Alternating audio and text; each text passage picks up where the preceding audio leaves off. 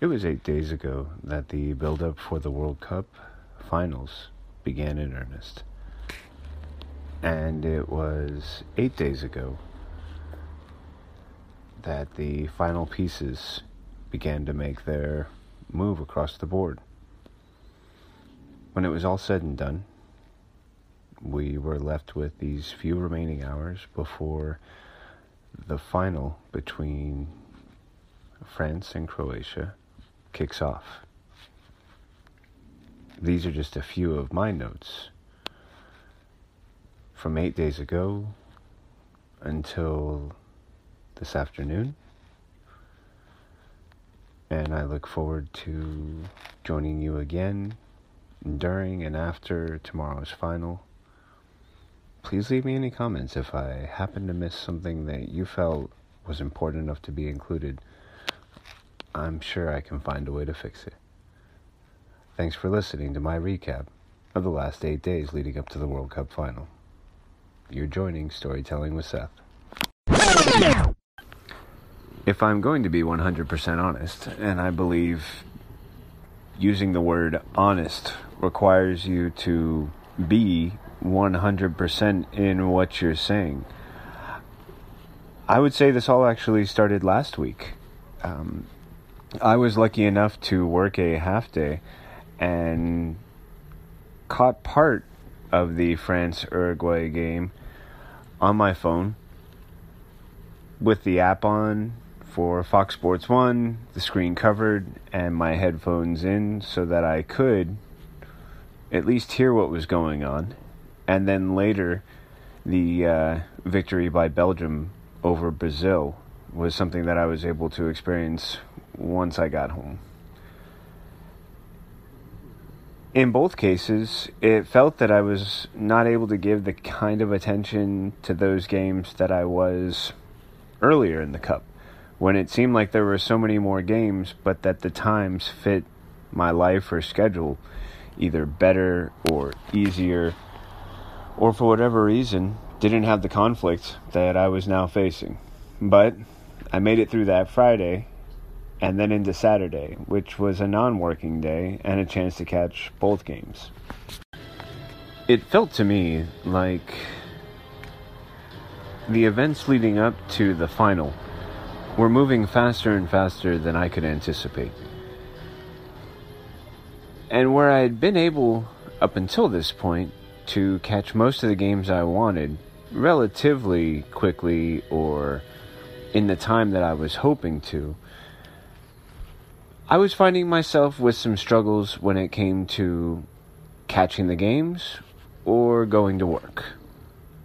I'm wondering how many other people had the same problem.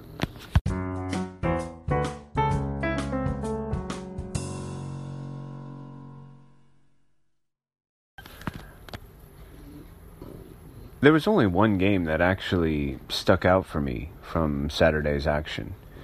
For some reason, the Sweden-England game didn't have the sort of intensity or risk or tension that I might have expected from both teams, but also for a game that was a knockout game that meant advancement, especially at a stage that both teams had worked so hard to reach. But Sweden didn't seem to have the same momentum that they had when they were working their way through the group stages and up to this contest against England. There were a lot of opportunities for them to take advantage of moments when England was not as sharp as they could have been. And in those moments, it seemed that Sweden either didn't want to or didn't have the energy to take advantage and to capitalize with goal scoring, or even to create situations in which goals could be scored. The momentum stayed with England, who were patient and methodical and utilized their crisp, clean passing, which has become one of their signatures over the many decades of their time appearing in the Cup.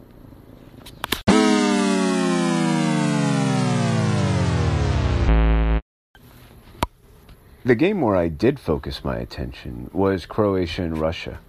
there were many factors going into this game that made it an excellent opportunity to reflect back on what I'd been saying in a previous podcast about expectation and reality and the results that it had brought about for both Messi and Ronaldo.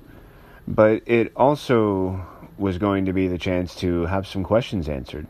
Russia had achieved a series of improbable wins, and with each one, the possibility that the host nation sort of blessing or gift was in their favor, and the possibility of their defeating Croatia and advancing into the semifinals was one that was extremely compelling. If only because their opponent, Croatia, in many ways, had started out with such a bang, with such a group stage performance that demonstrated that they were here to make a strong run and to prove the value of their team was as equal, if not better, than anyone that they were going to face. But there had been a bit of a lapse in their momentum over their last two games, and despite their ability to achieve wins, it didn't feel that that same sort of focus and determination that had been so evident in the group stages was something that they could sustain. And facing Russia's home advantage as the host might be just enough luck to defeat Croatia's so far impressive determination, but now that it was lapsing, it might not be enough to beat the luck of Russia as the host.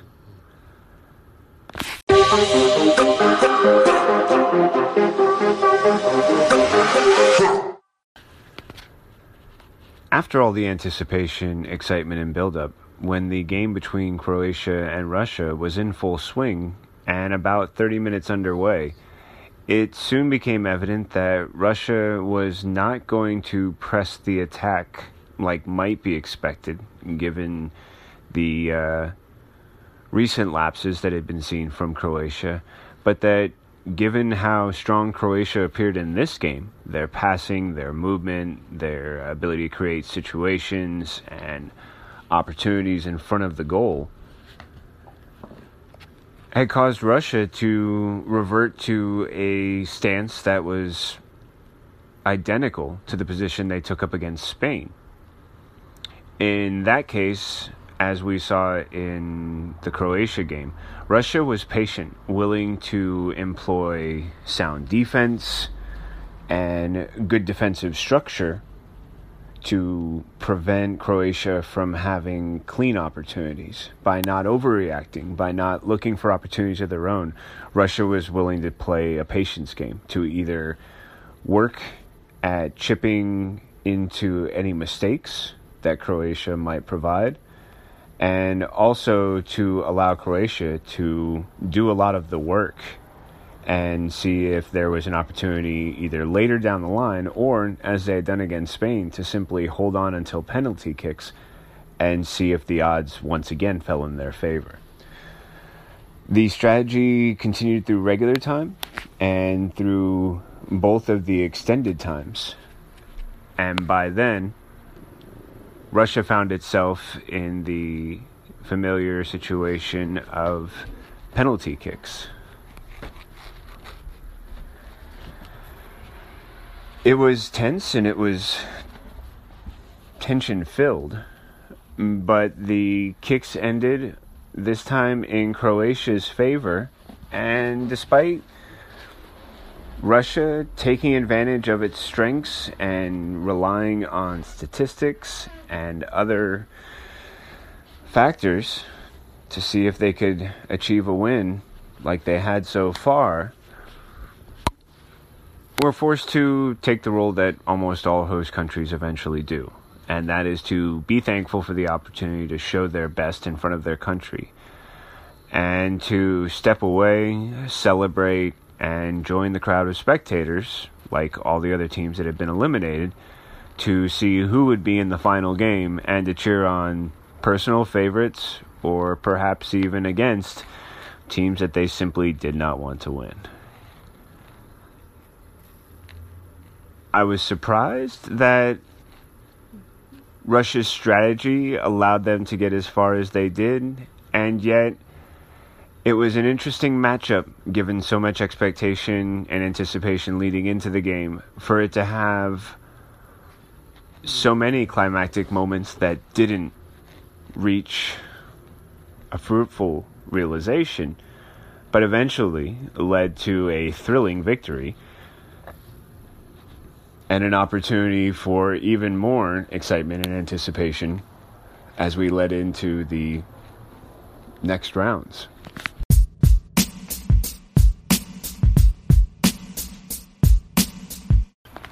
On Tuesday, I was once again at work for the France-Belgium game. Dutifully, I plugged in my headphones, attached and connected to my phone, loaded the app, and covered the screen. It was kind of nice this time around because I knew what to expect. It wasn't a half day. I wasn't rushing home to catch the end of the next game. I would be at work the entire time that the France-Belgium game played, and I would be at work long after it was over. And knowing that, I was thankful for the brief respite in my ears of World Cup soccer action that, while I couldn't see, I could visualize. And yes, if there was a scoring moment, as France created twice in their 2-0 victory over Belgium, I could quickly remove the cover from the screen of my phone and review the replay, cover the screen again, and return back to work. It's something I used to enjoy when I was younger, and the thrill of watching a game on TV, whether it was baseball, football, or soccer, was overridden by a desire to do another activity while listening to sports on the radio. It allowed my imagination to create the images in my mind and my hands and body to stay busy with other tasks. And this was a nice homecoming to that sort of memory and sensory experience. And by the time the game was done, I was able to reflect for a short period, and then eventually the scheduling and deadlines of the workday took over, and it was just another memory that I would reflect upon again after work, and again when I got the chance to listen to the Croatia-England game on Wednesday.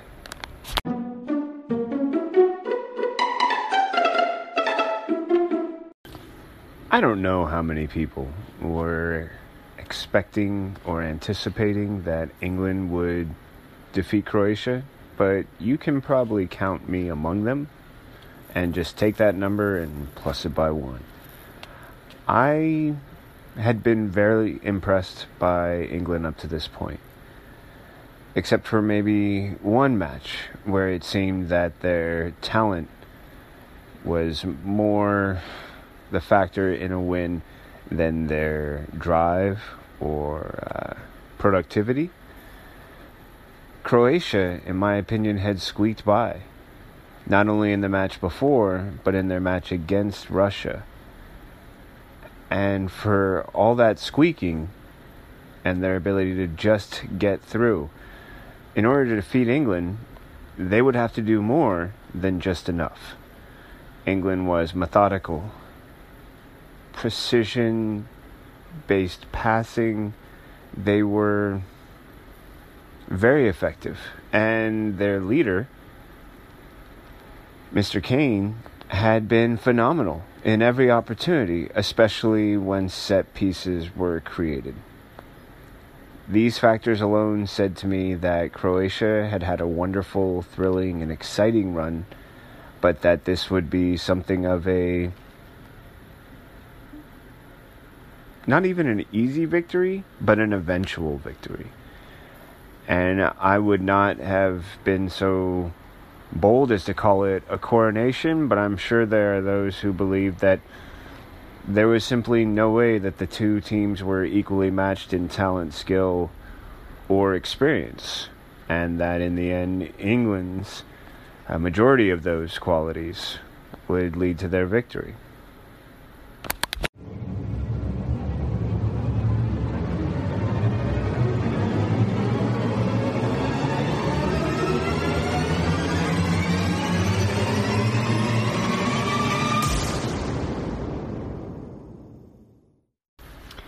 And that's probably the sound that best fits what happened after two halves and the extension of added time. Because that was where Croatia showed its mettle and exploited a breakdown, one of many of which had been witnessed leading up to this game, and even in this game. And it was a breakdown in England's defense that one chip pass provided to one watchful and conscientious attacking player slipped between, depending on your opinion, a very small or a very big hole in the defense that was slotted through by the Croatian player for a goal. And that was the end of it. You could see the anguish and the sense of despair on the face of England. They had been brought to this point, and despite their best efforts, this one hole that they'd left open had now been used to take them down. Croatia held on for those remaining seconds that stretched for minutes, and depending on which side you were on or how close to the game you were, might have felt like hours. And when it was over, Croatia advanced with a determination to play on Sunday against France. And England had the unfortunate role of playing for third place on Saturday against Belgium.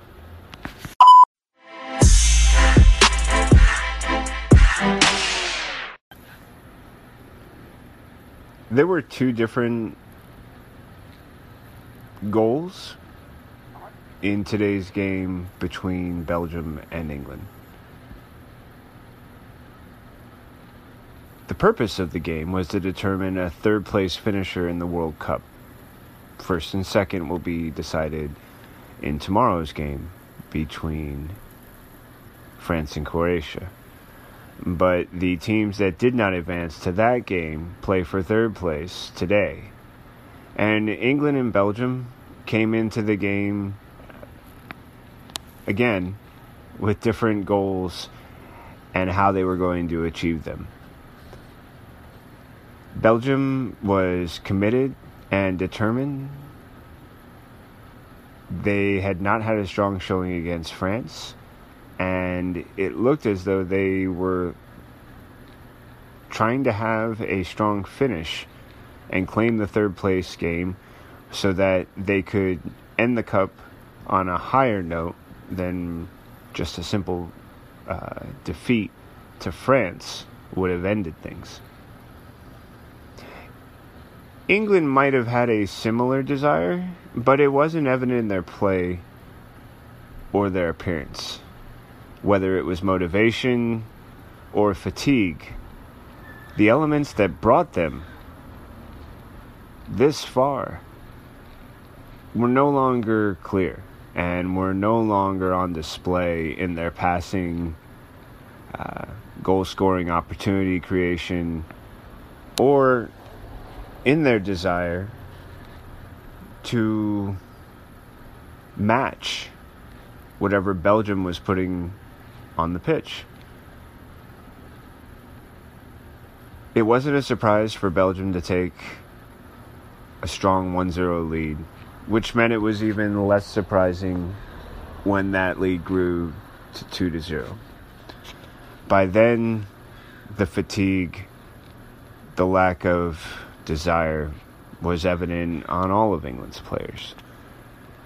And it was almost a relief for me as a viewer, as it must have been for English fans and the players on the England national team when the final whistle blew and the game and the World Cup tournament for these two teams was over.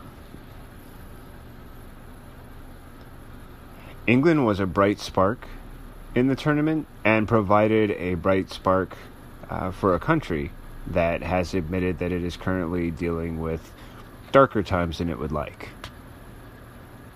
If they can maintain that same energy, if their countrymen can welcome them home with the support that they gave them as they strove to reach the finals, then the future of the English national team looks very positive. If for some reason that isn't what their return is like, then this will be a moment that will haunt England. And if they allow it to do that, then this might be the brightest English team we will see for quite some time. I know they hold their future in their hands, and that's why I believe that given the positive influence they provided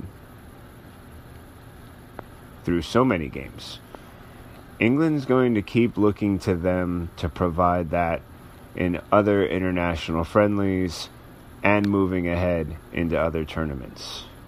And if they can provide that for their team, I think this young English team can respond and will continue to be a bright light that can guide England as it continues working out national issues.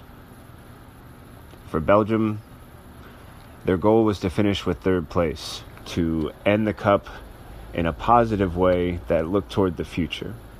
They accomplished that goal, and with their heads held high, they can begin making their next 4-year plan.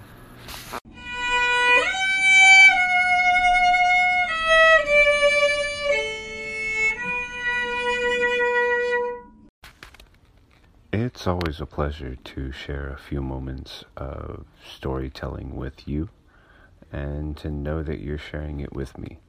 I'd love to hear your thoughts, comments, and feedback in the best way that you feel most comfortable. Choose your favorite platform and let me know if I'm not on the platform that you prefer. You can always leave me a message using the voice system here on Anchor, or contact me by sending a simple email to sethsingleton@gmail.com. Just my full name @gmail.com. Let me know what you're thinking, ways I can improve, subjects I should consider covering, or any other suggestions, thoughts, comments, or critiques you might want to offer. It's really a pleasure to provide something that you want to listen to, and making it better is one of my favorite things to do. Look forward to talking with you soon.